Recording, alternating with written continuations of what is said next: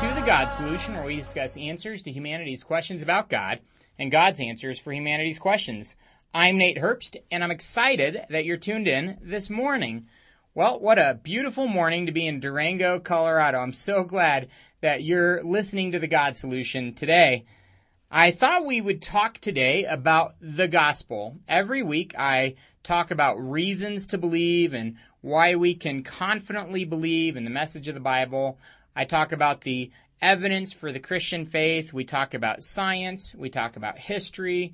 We talk about philosophy. We talk about all these different aspects of knowledge and how the evidence from all these different areas, whether it be the history or the science or the logic and philosophy, you name it, how they all come together and I think really support the Christian worldview in so many different ways, whether we're talking about the reliability of the Bible, whether we're talking about the historicity of Jesus Christ, whether we're talking about fulfilled prophecy. There are thousands of prophecy in Scripture. Hundreds and hundreds and hundreds have been fulfilled. Over 100 with Jesus Christ alone, more being fulfilled around us even today as we look at some of the different news items in the Middle East. But anyway, all that being said, the reliability of the Bible is bulletproof. It's unbelievably accurate. It's unshakable. And throughout history, so many people have tried to attack the reliability of Scripture, and they've failed. Now, what does all that mean? I talked a few weeks ago about why do apologetics. That was the title of the show, and I talked about the reliability of the Bible and all this. And then I talked about the reasons for doing apologetics. I talked about how it's important as far as sharing the good news that Jesus offers people and defending that and giving answers to people that have good questions. I talked about how apologetics is a great field of study for Christians who encounter doubt. And of course, I mentioned that doubt is something that everybody deals with, whether you're an atheist doubting your atheism, whether you're a secularist doubting your secular ideas, whether you're a Buddhist doubting whether or not Buddhism is really true, or whether you're a Christian that has occasional doubts about that. C.S. Lewis said that as an atheist, he had very many nights where he lied awake doubting the whole thing. But he also noticed that as a Christian, he had very few nights like that. And I think that's really the case. So everybody deals with doubt, and I think apologetics is a great field of study so that people that deal with doubts can actually have good answers to their doubt. In fact, doubt isn't bad. I think doubt is like the weight that pulls your arm down, and then as you pull that weight back up, your faith grows. So doubt often is the impetus for growing faith, which is a good thing. So I talked about how apologetics is a great field of study for non-believers who are interested in evidence for Christianity, for believers who are encountering doubt themselves, and also for believers who wish to share the good news of the gospel, to be able to share it with tact, but also with intelligence, not just speaking based on emotions. So those are some reasons that I shared a few weeks ago, but all that presupposed the importance of the gospel. I don't know if you caught that. I talked about those that are searching for the good news of Jesus Christ, or those that are sharing it. Either way, it's important. So what is the gospel? What is the good news? Well, I think it would be important to talk about that today, because so often we talk about the gospel or things like that, and we don't define them. I think it's important to take some time and to define the gospel. And this is actually the cornerstone of this show. In fact, if there was no good news to share with you, I wouldn't care so much whether we had evidence for insignificant news. I think it's so important that we have evidence for this because it's the greatest news that's ever been told. And that's what gospel literally means, is good news. And today it would be good to share that good news with you and to define what the gospel is. Once there was an atheist that I was debating on campus here, and the debates were pretty lively. Some of you may have remembered those. And after the debate, he told me, I just don't understand what the message of Christianity is. I've talked to so many Christians, and I've heard so many different things, but I've never heard one straight message. I thought that surely is unfortunate, and he was definitely not wrong, because surveying the Christian landscape in America today, you might think that the message of Christ is prosperity. If you look at some of the televangelists, you might think that the whole message of Christianity is to be wealthy. That's not the case. You might also survey the landscape of Christianity and find many other different voices. You might find that Christianity is all about a crazy experience. You probably are familiar with the different televangelists that have people shaking and flopping on the floors. I think that most of that is showmanship, which is kind of the antithesis of Christianity and the humility that God calls us to, and the peace and fruit of the Spirit that He says will be present in believers' lives. But as you survey the landscape of Christianity, you might be just like that atheist. What is the real message of Christianity? What is this good news that Christians always talk about? So let's talk about that today. Let's clarify definitions. Let's explain what the gospel really is. In fact, this is the whole reason that Jesus came to this earth. So why not clearly describe what it is that Christianity really focuses on? You could maybe read Mere Christianity by C.S. Lewis. It's a good book that kind of crystallizes the central beliefs of Christianity. It gets away from all the different side issues. So today I kind of want to do that kind of approach, but even more basic. I really just want to talk about the most fundamental issue of Christianity. Now, this might be familiar to you. If you listen to the show every week, I try to close out the show with a short summary of the gospel. What did Jesus really teach? But I think it would be important today to actually go into a lot more depth about it. Now, what triggered this? About a week ago, I was sitting in a hot tub in Colorado Springs at a hotel with my wife and kids, and some other people jumped in the hot tub with us, and I began talking to these two guys that were in the hot tub. And as I talked about Jesus Christ and things like this, and they were there for a pretty hard situation, something that brought up all those existential questions that we can't help but ask. Why am I here? How should I live? What's my purpose in life? Where am I going after I die? Is there life after death? Things like that. They were kind of in the midst of asking those questions because of the event they are dealing with. Anyway, as I talked, I asked these two young men, do you know what the real meaning of Christianity is? What the real message of Christianity is? Do you know what Jesus really conveyed? Not all the churchy stuff that you see or hear on TV or wherever else, but the true core message of Christianity. And they said, no, we don't. And as I shared that message with them, one of them said, I want to respond to that message. I want to make a decision to follow Christ. The other one said he'd tried that and found that it was too difficult or not realistic in his mind. And I encouraged him to get into some good fellowship and get some people that could help him grow. And if you're listening today, I hope that you're taking those steps. Either way, it hit me. So many people that have experienced a lot of Christianity have yet to really understand what Jesus' core message is. So let's talk about it. You could kind of boil down the gospel. Again, the gospel really just means good news. That's the word in the Greek. It literally just meant good news.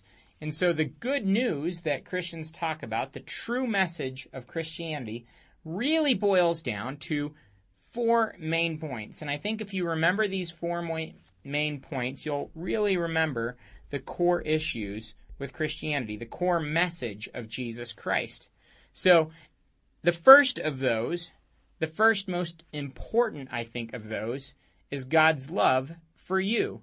Now, Jesus, when he shared that good news, he said, for God so loved the world that he gave his one and only Son, that whoever believes in him should not perish, but have everlasting life.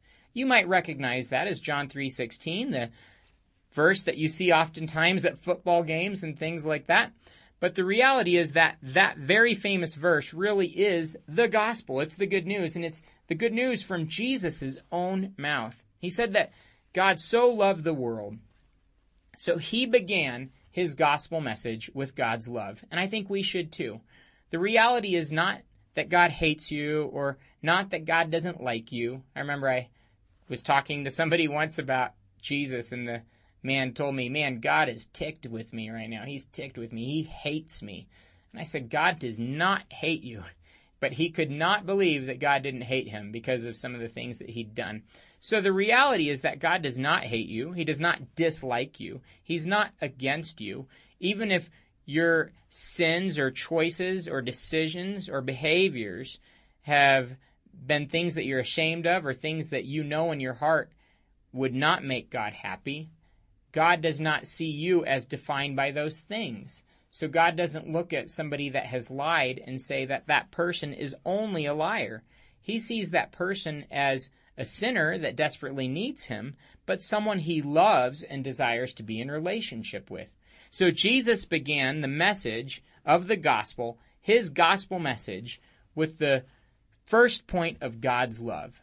And I want to begin there today too. God really does love you.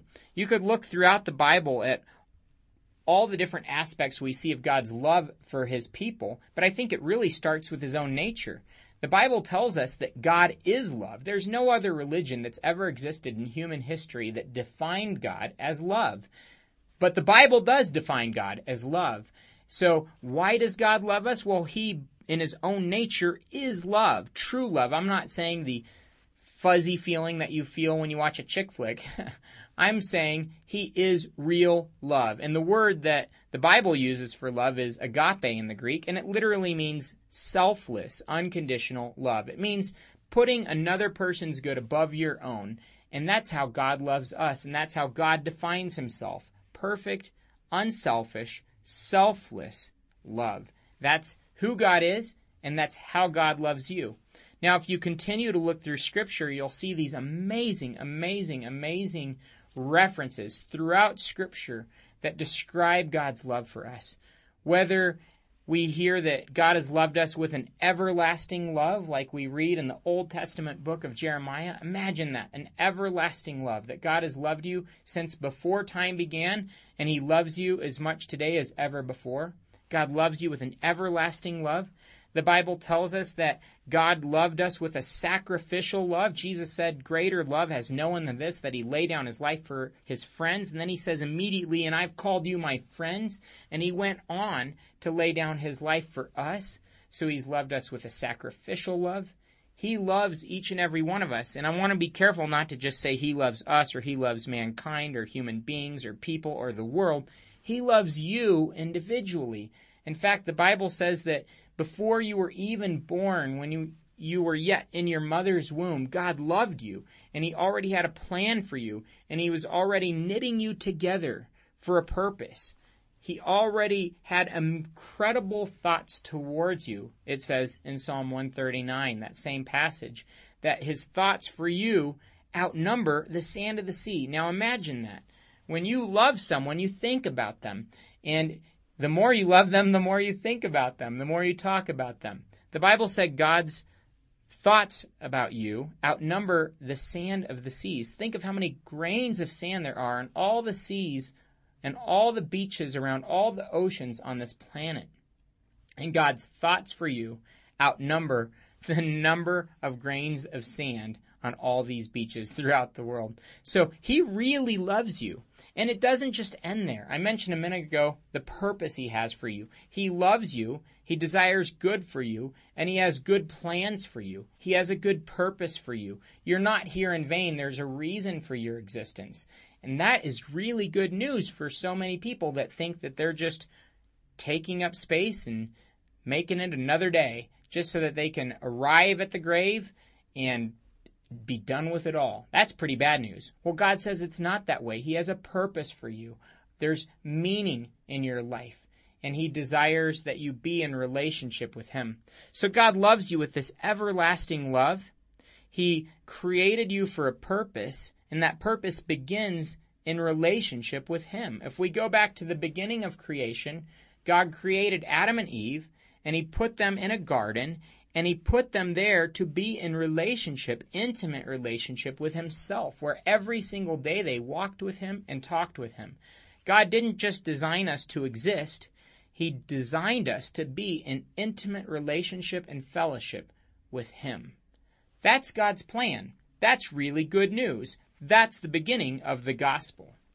Unfortunately, this good news has a really, really bad twist. And here's the bad twist. The twist is that each of us are sinful. We made our own choice to sin. Adam and Eve sinned. in the garden and were kicked out of the garden because a perfect God cannot be with imperfect people. See, sin always separates friends. Selfishness always separates friends. If your best friend cussed you out and punched you in the nose, you probably wouldn't spend much time with them the next day because their selfishness would separate you as friends. Now, it's been the same way with us and God. We each desire to do our own thing. We each go our own way. We each defy God on a daily basis, and we each fail to live up to the standard of who God is. He's perfectly loving, I'm not. He's selfless, I'm selfish. He is generous, I'm not. He thinks no wrong, I think wrong all the time. He thinks only of others as good, I don't. I often think of my own good. See, I'm imperfect, and that imperfection keeps me from the loving relationship with God that I was created for. And that's really sad. And the Bible doesn't even just leave it there. It tells me the reality that left unchecked, I would be separated from God for all of eternity. That's horrible news. In fact, the Bible says that we are eternal beings and that we will live forever, and that if we don't have a relationship with God, we will live forever separated from Him. That's horrible news.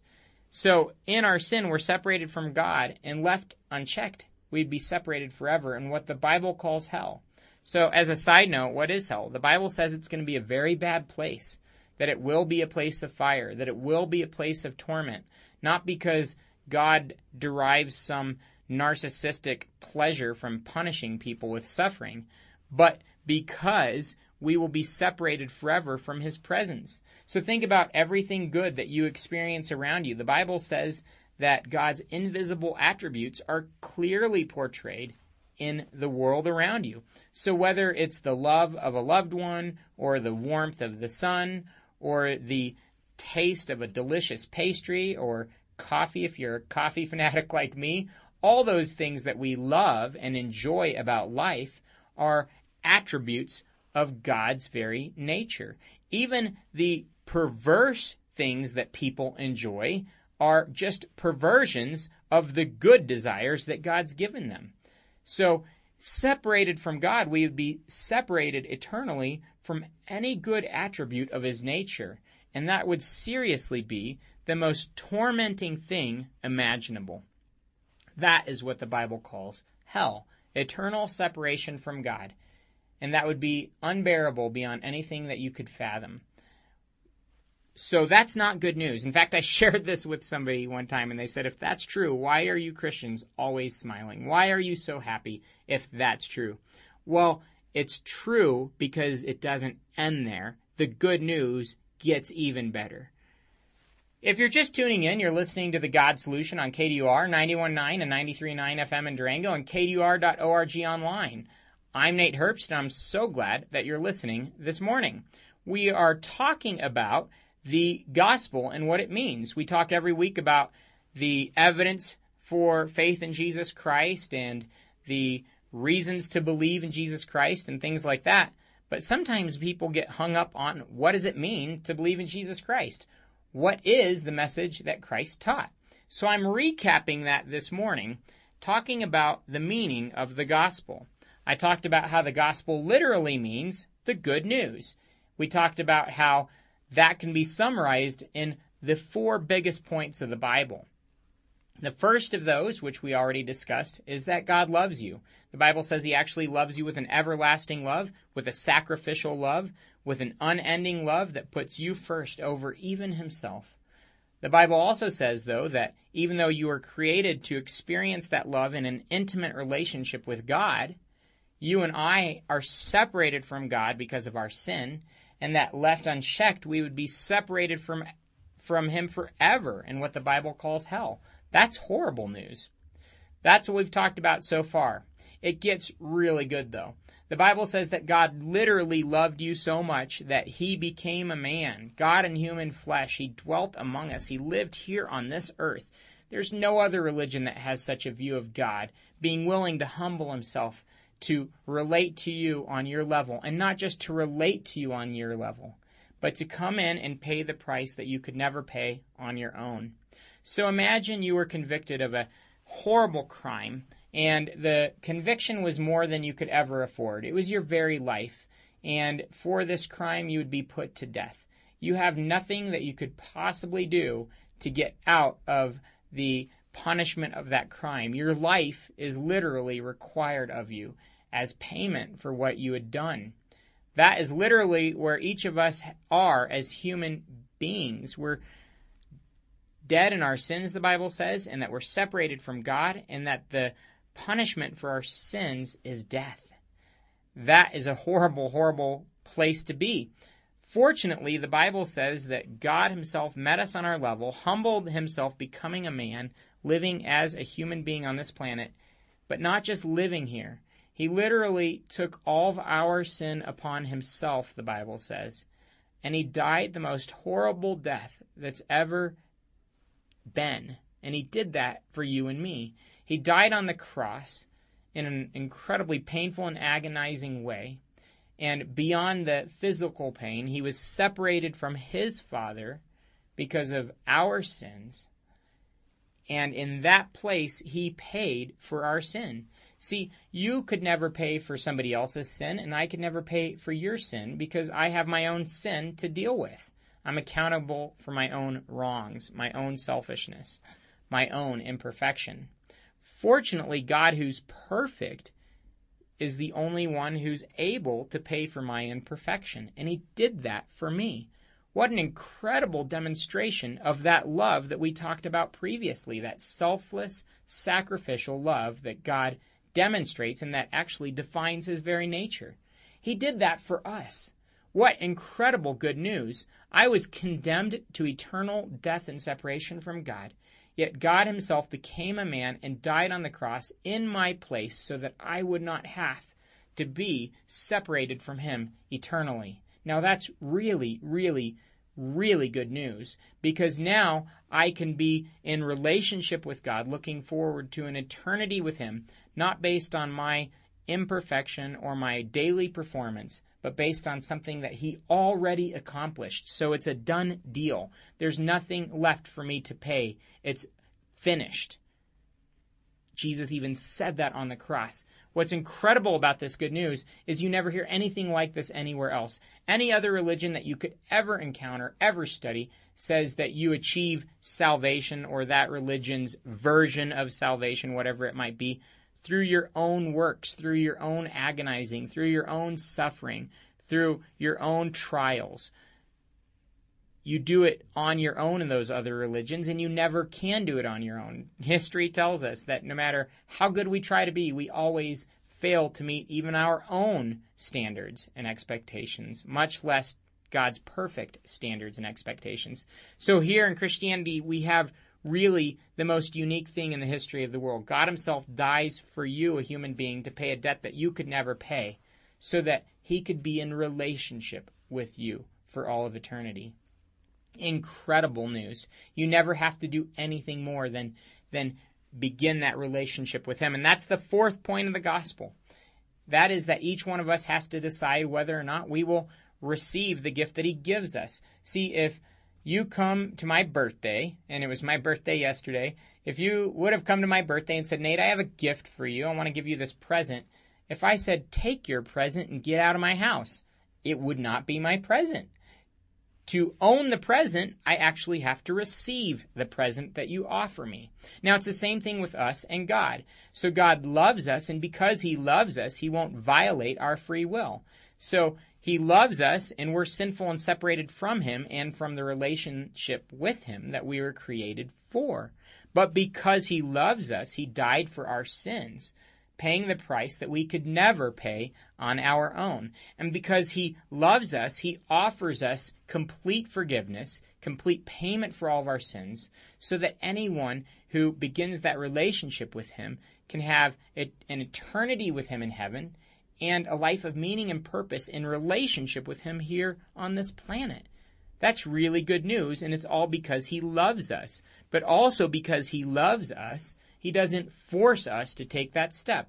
It always hurts me when people say, I grew up in church, but Christianity was always forced down my throat.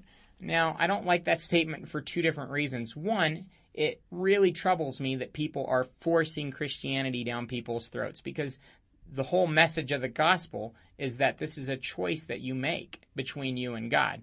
Now, when we look at extreme Islamic faiths in the Middle East right now, like the ISIS group taking over Iraq, either you convert or you're beheaded. In fact, I read on the news today that they're beheading Christian children in Iraq right now. That's horrible, but that's the reality of many other religions. With Christianity, there's nothing like that. This is your personal choice between you and God. So God loves you so much that he leaves the ball in your court and says, will you choose to accept the gift that I offer? Will you receive the gift that I offer?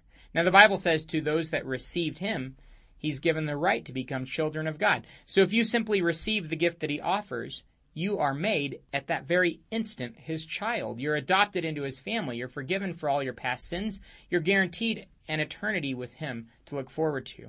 Again, not based on your own performance, but based on what he already accomplished at the cross. So there's kind of the gospel in a short synopsis.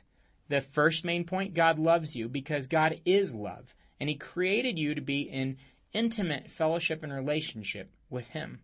Unfortunately, you and I do our own thing. The Bible calls that rebellion. We don't do it God's way, we do it our way. In fact, we don't like to be told what to do. That's because we're sinful and selfish, and that very sin separates us eternally from God. Fortunately, God, who is the only one who is perfect, came and died the death that we deserved, was separated even from his Father as we deserve to be for all of eternity. And he did it on our behalf to pay the price that we could never pay so that we could be forgiven. And then he gives us that as a gift and says, will you take it or not? And I love you so much, I won't force you to take it. But I love you so much that I'll present you with the option. And that's what he just did. He gave you that option. If you listen to this show, you just heard the message of Jesus Christ. He's offering you that right now. Do you want to put your trust in him this morning to accept the gift that he offers? Again, this show goes through the evidence for that week after week after week. It's strong, it's compelling, and in fact, I don't think anything in the rest of the world even compares. But the reality is that it comes down to a personal decision. This is very good news. The gospel is truly good news, but it's news that I must actually act on. Will I actually receive that gift that he offers? If you are saying, yes, I want to do that this morning, I want to put my faith and my trust in Christ, receiving the gift that he offers, you can do that right now by faith through prayer. You could say, Jesus, I believe that you are who you say you are, and that you died on the cross for my sins and rose again to give me new life. I ask you to forgive my sins, to come into my life, to make me the kind of person you want me to be, and to be my Savior and my Lord. The Bible says if you just took that step, that you're his child now. And it actually says that there's a party going on in heaven right now with God and all the angels celebrating the fact that you just entered his family. I hope that you made that decision this morning if you haven't already. I guarantee you it's the greatest decision of your life. And it also is a decision that should be followed up quickly with other good decisions, like the decision to plug into a local church. Now, no church is perfect, but the churches that you'll find listed at GodSolutionShow.com are churches that I know will be there to encourage you in your walk with God. So go to GodSolutionShow.com and check out our list of churches and visit one this morning. While you're there, leave us your comments about the show. I'd love to know what you think. Well, like I always say on this show, an open mind, honest heart, humble disposition, and diligent search always lead to Jesus. The evidence is there, whether you're looking at that from any different area. And the reality is, this is the best news that's ever been told. It truly is the good news. Thanks so much for listening this morning. Have a great Sunday afternoon.